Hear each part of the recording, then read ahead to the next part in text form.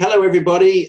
Today, in our Interviews with Experts series, we have Tina Biro joining us. Tina is a business coach specializing in work-life balance. She has a master's in psychology and has recently been accepted as a volunteer with TEDx in Melbourne. So, welcome to the interview today, Tina. Thank you very much. Tell me a little bit about how you became a high achiever. What drove you? What inspired you so much to become a high achiever? Um, well, that really stems from my childhood and um, our background. Basically, a refugee. So we lived in a refugee camp for almost 2 years before coming to Australia. And my parents worked really, really hard to get us out here. And then once we got to Australia, there were so many challenges and obstacles that we had to go through. Obviously, learning the language and trying to find work and yeah, there was a lot of discrimination and I remember being bullied and that sort of thing. But there was always just seeing my parents being so determined to give us a future and education and how much they valued that really inspired me and drove me to want to, I guess, make the most of it, because not everybody's lucky enough to come to a country like Australia. Not everybody's lucky enough to get such an amazing education and have the opportunities that we were able to have because of my parents' determination. And so there was always this driving force inside me that one, I wanted to make something of myself because we were lucky enough to have these opportunities through my parents' hard work, and obviously wanting to make them proud and I guess make the sacrifice worth it. Yep, okay. And so you came out from war-torn Bosnia or Yugoslavia, and this was in the early 90s, was it? Yeah, so we left in the early 90s in 91 when the Okay. Civil War broke out. We actually ended up in Sweden for a couple of years. So my parents didn't really have the intention to come to Australia. We wanted to stay in Europe where all our family is still based. Mm-hmm. But things were not to be that way. And we obviously couldn't go back to our country because we had left and Dad had been conscripted into the war. So he probably would have been jailed, if not worse, if we had have gone back. And so we ended up in a refugee camp in Hungary, kind of not knowing what's going to happen to us, and just with a lot of uncertainty. And as you can imagine, the kind of stress that would put on parents with two young kids. Yep. So my dad always had a dream of coming to Australia. Back then, this was like paradise. And yeah, just started to put that into motion by literally going to the Australian embassy and speaking to them like, how can we get to Australia? How can we get to Australia? Was really, really determined. And eventually, I think about after a year and a half, we were granted a humanitarian visa. Okay. And so as a family, you've arrived out here in Australia. You mentioned to me earlier that 5 of you were living in a one-bedroom apartment with your grandma, so 6 in total. What was it like when you first actually arrived here and you were living in that apartment? Obviously, it was crowded, but what are your memories of what it was like back then? I remember it was kind of, there was a lot of uncertainty, and it was, I do remember my parents being quite stressed, so they enrolled us into English language school. There was a lot of fear for me, being put into an environment with all these strangers, not knowing how to communicate. I remember saying to my mum, "Oh, mummy, I don't even know how to ask to go to the bathroom." And Yeah. her advice was just get up and leave the classroom and go to the bathroom. Like, you don't need to ask. Right. And I remember the difficulties we faced around like the language barriers and like how frustrating it can be when you're trying to convey a message and the other person's not understanding. But throughout it all, like, I just really commend my parents for honestly, like, looking back, I don't know, at least in front of us, that they just kept so strong and kind of still made us feel safe and secure. And it never felt like we were going without. Like, they always made sure we had food, and especially me, because I have an older brother, but I feel like I was sheltered quite well from, I guess, what was really happening. And certainly at times how bad the circumstances were, because I don't remember being quite aware at the time. It was only as I got older and speaking to my parents, I was really finding out. And I was like, oh my gosh, like I can't believe that. To tell you the truth, I didn't even actually know that we were in a refugee camp at the time we were there. Wow. Okay. And how old were you when you first arrived here in Australia? I had just turned 7 when we came here.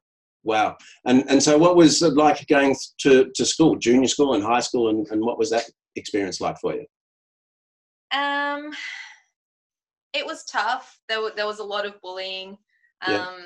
So, you know, kids can be quite nasty at times. So we were different and ate different food. And I remember being bullied quite a lot. And it also didn't help. I was really, really shy as a kid. And so even once I'd learned English, I refused to speak because I was really embarrassed. I didn't feel confident in my ability to speak English. So then I got bullied for that a lot. And then that kind of made me revert further back into my shell. And high school was really not a fun time for me either. Again, it was just a lot of bullying, and I kind of felt like I didn't quite fit in. There was always this like that there's something different about me. I don't quite fit in here. And so I just focused on my studies, and like I was talking about before, that determination to make something of myself. I thought, well, at least I've been given this opportunity for an education. And so I just really threw myself into that, and that's sort of what got me through. Okay, fantastic. So you and the point that I'm making that's fantastic is where you've come from to where you are now. So you were back then, you were shy, you were introverted, you were being bullied at school. Was there a particular moment for you that turned you into wanting to achieve or becoming a high achiever? Is there a particular point in your life where that happened? I think academically I always was. I guess that allowed me to be a high achiever within the confines of like being shy and introverted. I didn't have to talk to my books, and that felt quite safe for me. So in that respect, I was always a high achiever. And then having my parents as role models who always worked really hard. Yeah. I got a job as soon as I could work. So I started working at 14. Even to put myself through my studies, I was working full-time and studying full-time. This is when you're at university? Yeah, once I got to university, I worked all throughout VCE and was just, saving my money. But for me, like at the time, I never conceptualized it as me being a high achiever. It was just kind of my norm. Like, this is just what we do. We work hard for what we want, and we stay determined, and, we do what we can to build a future. And so I saw my parents doing that. To this day, my dad still works 7 days a week. So I guess that was modeled to me from a really young age. So I really value hard work, and that just stuck with me throughout. And so you went through university, and what degree or level of qualification did you receive? So my background is in psychology. So I got my bachelor's in applied science, and I went on to do my honours, and then I eventually got my master's degree in professional psych, which was a few years ago now. Yeah. And I ended up, so for the last almost 10 years, I was working within corrections. And so at times that meant I was based in a prison. Other times I was working with people transitioning out of prison in the community. So I worked in various capacities within corrections. Okay. So you got your master's in psychology, and then eventually wound up working for the Department of Corrections, working with people in jails and trying to help them to turn their lives around. Pretty much, predominantly in drug and alcohol, and then did some work more in the later years around high violent offenders, serious violent offending. Okay. Predominantly in drug and alcohol rehabilitation, and helping people reintegrate back into society and what that looks like for them. Okay, interesting. And what was that piece of news that you shared with me earlier, where you just applied recently, and what happened? That's right. You're talking about TEDx? I certainly am. So as I was saying, like I've always loved what TEDx stands for ever since I came across a TEDx talk by Brené Brown on vulnerability a few years ago. I've always watched TEDx talks to learn and kind of grow, and I've just always been fascinated. And so a few weeks ago, well, a couple of months ago now, I was on the TEDx website in Melbourne, and I was just like, I really would love to get involved with the organization.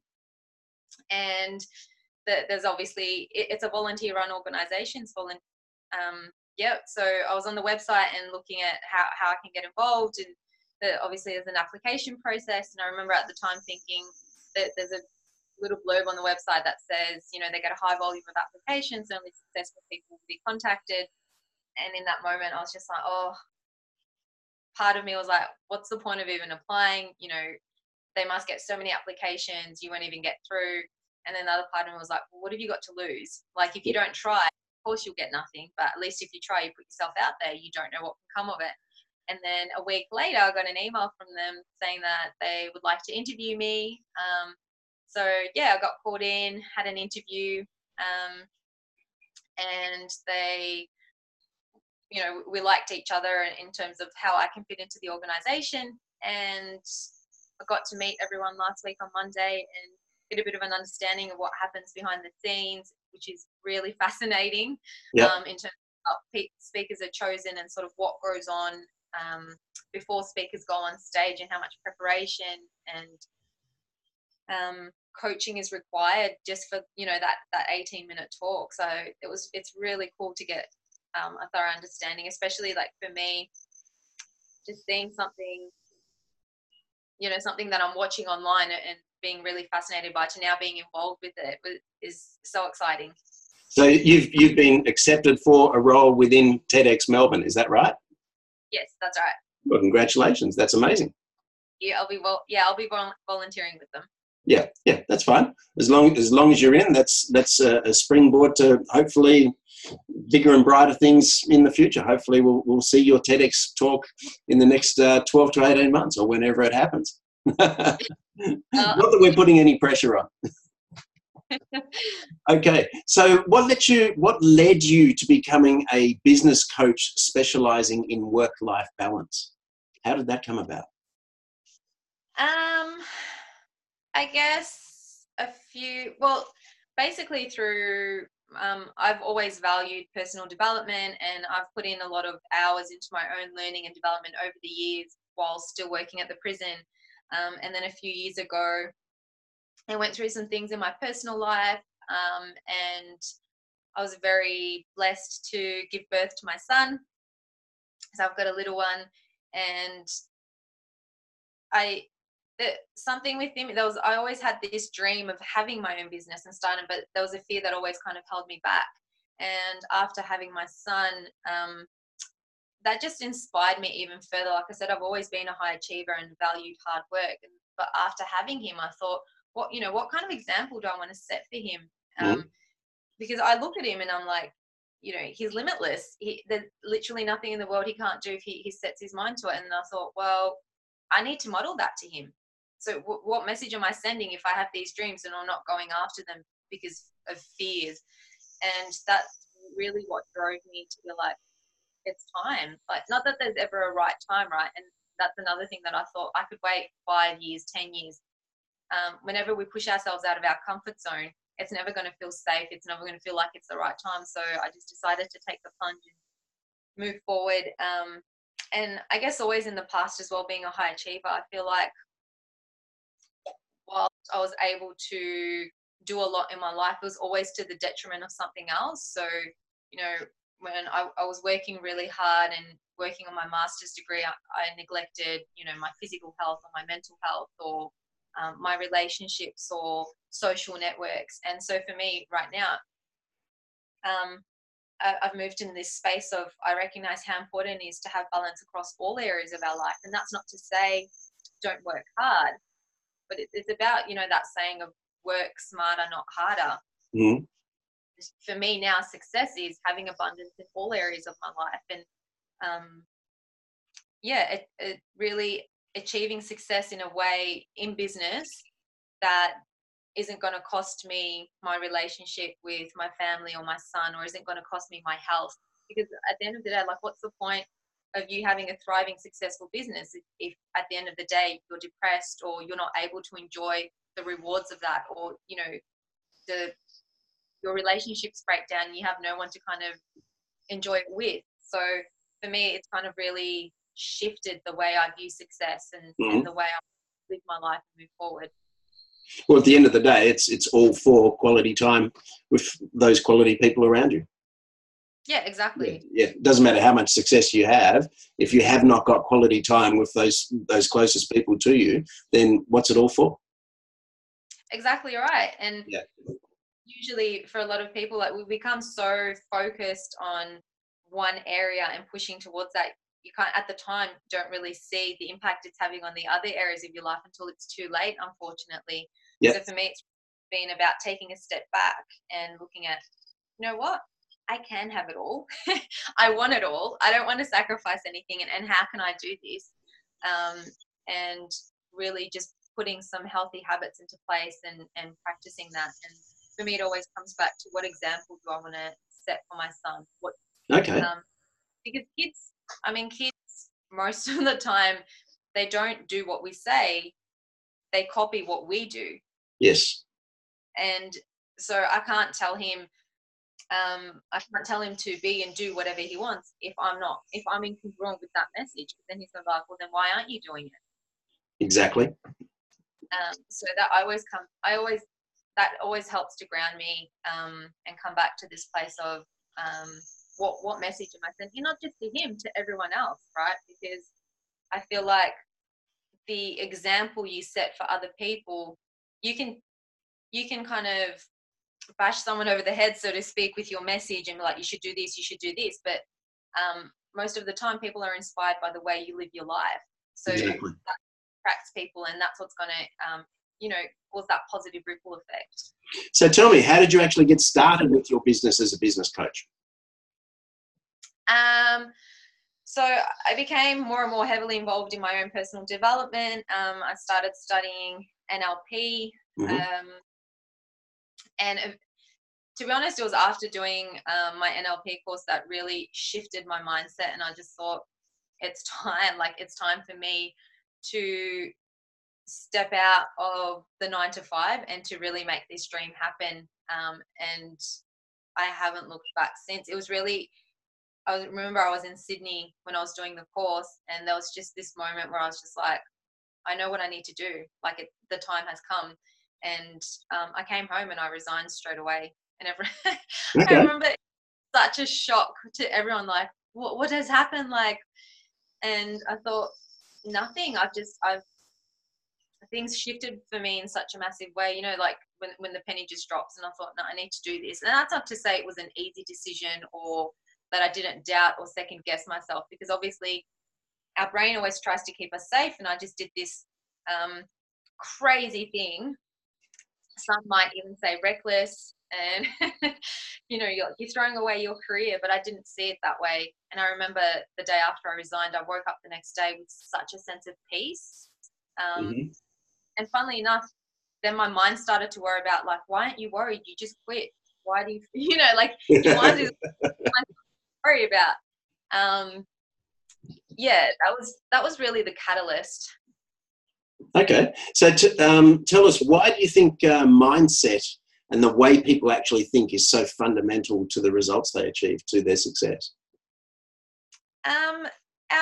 Our mindset is the foundation to everything, really. Like, it's a foundation to your relationships, to anything you do. So that there's two main types of mindset, and growth mindset or fixed mindset.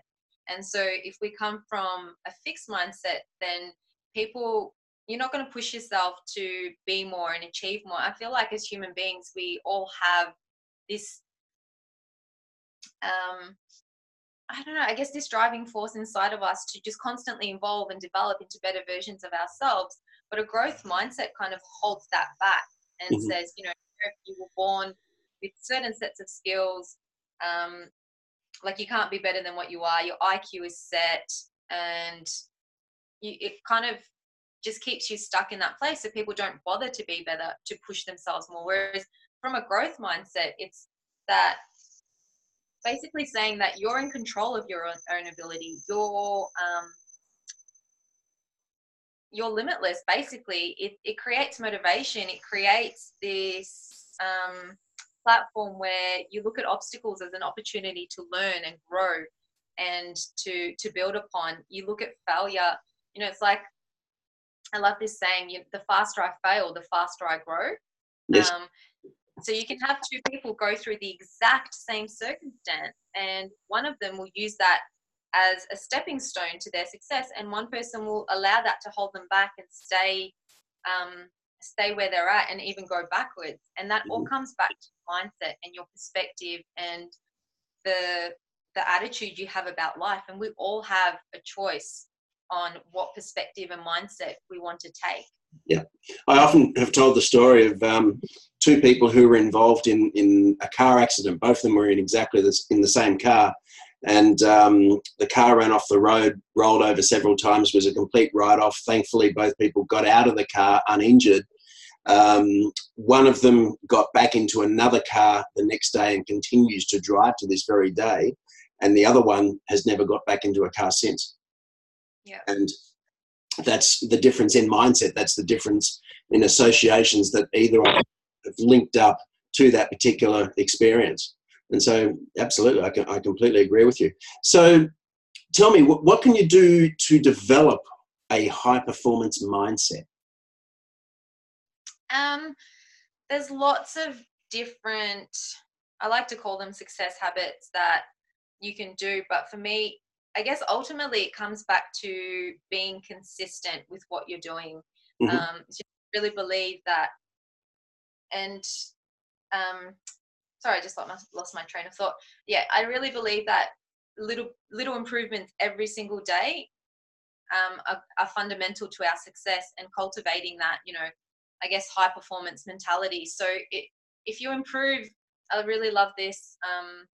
I read it in a book, but if you improve 1% every day, that's 365% in a whole year.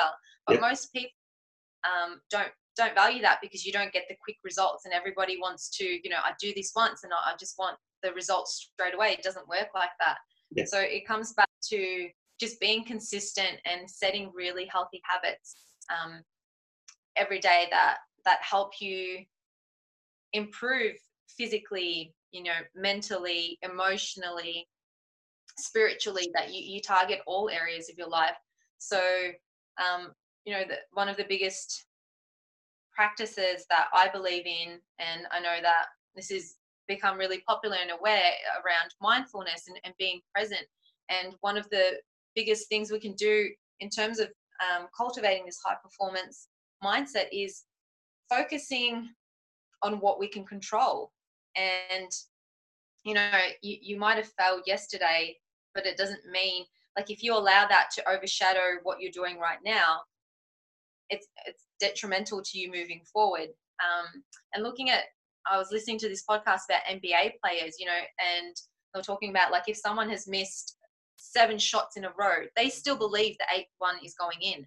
Yep. Because that's, they're really focused in the moment. They're not allowing the past to overshadow what they're currently doing. So coming back to this idea of mindfulness and practicing that daily to focus on the here and now, what we can control. Because we can't control what has happened. There's nothing we can do about that. The only thing we can impact is how we use that to learn and grow from it, and then move forward. The other aspects of it as well is, like, focusing on the process. So quite often people get overwhelmed because they look at the big picture and they're like, oh my gosh, there's a million things I need to do. It's the same as, like, if you look at a house and someone said, okay, you need to build that, you'd become overwhelmed. You're like, where do I even begin? Whereas if you break it down, it's like, okay, first let's lay the foundation, which is, you know, the right mindset. And then you start laying it brick by brick. And that comes back to anything, whether it's business and life. Like, you look at what the outcome is that you want, and then you break that process down into small, achievable bits and deadlines. And if you look at that, you know, with the house as well, like, first you lay the foundation, then you put up the frame, And then, you start laying the bricks. If you focus on that, you're able to move forward. And Absolutely. yeah. Absolutely. Was that book you were talking about by Brian Tracy? No. Because he has a principle or a strategy of just improving by 1% per day. It was, I think it's called Atomic Habits. Okay. Can't remember the author, but yeah, it's called Atomic Habits. Okay, interesting. And why do you find, particularly with your clients, that having a high performance mindset can be so important and so beneficial to people in business? Because it really allows you, I mean, high performance kind of looks different for everyone. It's you coming to this place of performing at your best and being the most effective. And that can look different for different people, but obviously if you're the one running your business, the success of your business is really dependent on how well you're able to perform, right? And that comes back to our energy levels. Like if you're really tired all the time and just running on coffee, you're not going to be thinking as clearly. You're not going to have the energy to put into your projects. And if you've got staff, to motivate your staff. So it's really important to get your body and your energy in at its peak. And for most people, they've never really actually pushed themselves to see what they're capable of. Most people feel like, oh no, that's too hard. Like they don't even bother trying. You don't meet that many people that have really pushed their body to its capacity, that have really pushed their mind to its capacity. So high performance is about how can we get you performing at an effective level consistently over a long period of time. So I'm not talking about, we can all have short bursts of like doing really well for a month or a year or whatever, and then we fall back. High performance is about how can we do this consistently over a long period, and it's about doing it in a way that you're not going to burn out. You're looking after yourself in all areas. Okay, interesting. And so do you have some productivity tips or strategies that you can provide that you would suggest or recommend? Yeah, sure. So the biggest one for me that when it comes to productivity is most people are busy doing day-to-day tasks. And I see it as like, the hamster running on the wheel. Yeah. So they're really, really busy. They get to the end of the week. They're absolutely tired. Like, oh, I've done so much work. But the work that they're actually doing isn't moving the needle in their business. So it's just more like everyday tasks. They think they're doing the right things, but they're not putting in the efforts where it's actually needed. So that's about looking at, coming back to the analogy I used with the house and looking at, okay, so what's the vision of your business? What direction are you actually going on? Let's break that down to, say you have like your 5-year plan. Let's break that down to a 2-year plan, to 1 year, to 6 months, to 3 months. What do I need to be doing this week? What's my weekly goal? And then put that down every day. And those are the tasks that you need to focus on firstly that are going to start to move your business forward. So not what you think you should be doing, but systematically actually breaking it down and looking at what's going to move your business forward. And then planning.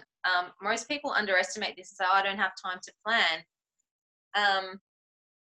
But it actually saves you so much time. And if you spend a little bit of time on, Sunday, just kind of scheduling everything you need to do for the week, spending in the time, and at the start of every single day, spending, 10 to 15 minutes looking at, okay, what is it? What's my outcome? What's my intention for the day? What do I want to achieve?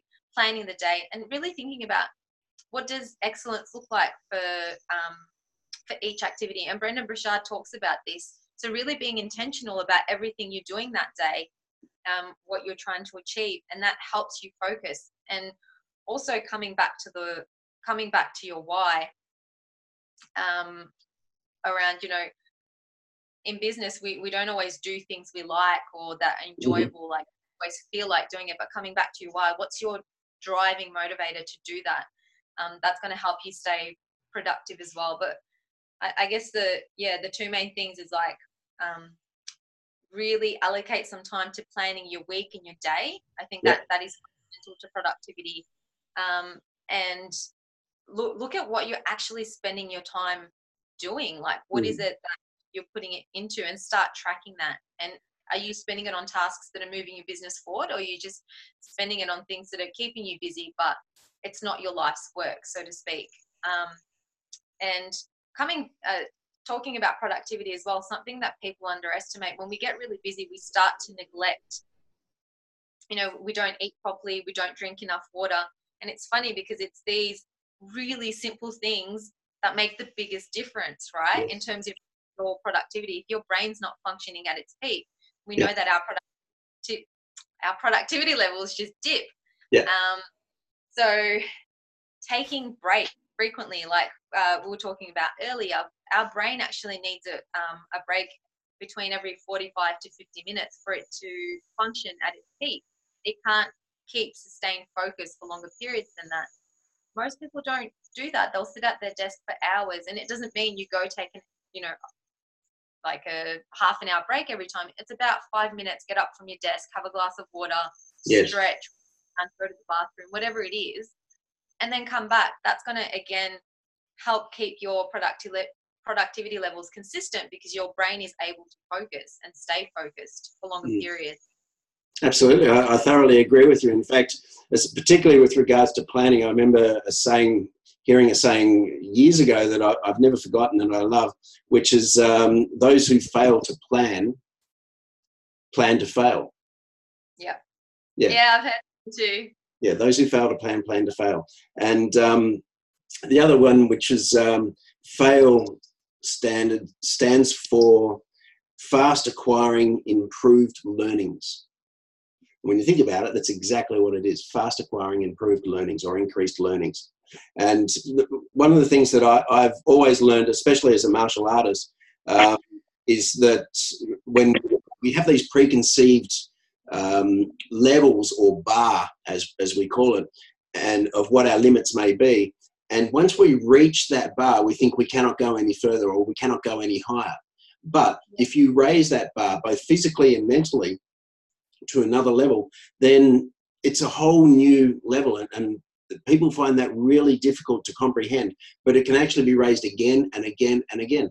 And if you look at the most successful people on the planet, the billionaire entrepreneurs, even the Richard Bransons of this world, the Grant Cardones, etc., we all have 24 hours in each and every day.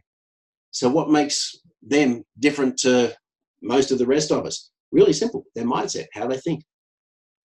Exactly right. Quite often I hear so many people say, "Oh, I don't have time. I don't have time." And admittedly, that used to be me.